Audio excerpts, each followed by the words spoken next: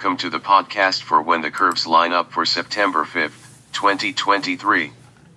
Please see the article that includes diagrams of today's events on the website. Text by Jeffrey L. Hunt. In Chicago, sunrise occurs at 6:20 a.m. Central Daylight Time followed by sunset at 7:28 p.m. Here is today's planet forecast. In the morning sky. An hour before sunrise, the gibbous moon, 65% illuminated, is high in the south, 9.7 degrees to the upper left of bright Jupiter and 6.0 degrees to the lower right of the Pleiades star cluster. The bright moonlight may obscure the cluster, so use a binocular to see them easily. The moon is nearing the morning half phase, known as last quarter. This occurs tomorrow at 5:21 p.m. CDT, when the moon is below the horizon in the Americas. Jupiter is retrograding in front of Aries, 13.6 degrees to the lower right of Hamel, the constellation's brightest star. At 5:44 a.m. the planet's Great Red Spot, a long-lived atmospheric disturbance, is visible at the center of the planet in the southern hemisphere through a telescope. With Jupiter rising earlier each night, the window lengthens to see the spot. On some nights it is visible twice from the planet's rapid rotation that is less than 10 hours. Uranus is in the same binocular field with the moon this morning. The bright moonlight and growing twilight make this view challenging. Place the moon at the center of the field of view. Uranus is at the 5 o'clock position in the field toward the edge of the view. The planet is noticeably dimmer than Delta Arietis and Zeta Arietis.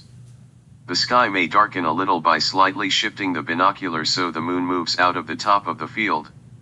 This moves Uranus near the center. See the star chart in the article. Venus continues its grand entrance into the morning sky. Its retrograde against the background stars ended yesterday, although it continues to rise 6 to 7 minutes earlier each morning. An hour before sunup, the morning star is nearly 15 degrees up in the east.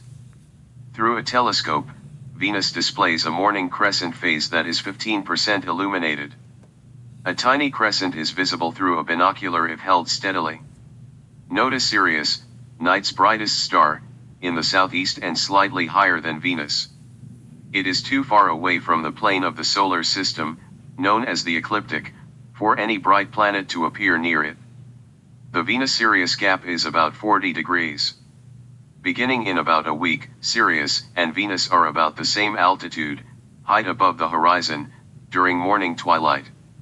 This occurs nearly the rest of the month. Procyon, meaning before the dog because it rises about 30 minutes before Sirius at the mid-northern latitudes, is above an imaginary line from Venus to Sirius. In the evening sky, Mercury's inferior conjunction occurs tomorrow. By month's end it races into the morning sky for its best pre-dawn appearance of the year. Mars, setting less than an hour after sunset, is dimmer than might be expected and awash in the blush of evening twilight. Saturn rises in the east-southeast before sunset. 2 hours later it is over 20 degrees above the southeast horizon. The planet is not as bright as Venus or Jupiter, but it outshines most of the stars tonight. The ringed wonder is retrograding in front of Aquarius, 8.8 degrees to the upper right of Skate, the leg, and 8.9 degrees to the right of Lambda Aquarii. Jupiter rises less than 3 hours after sundown.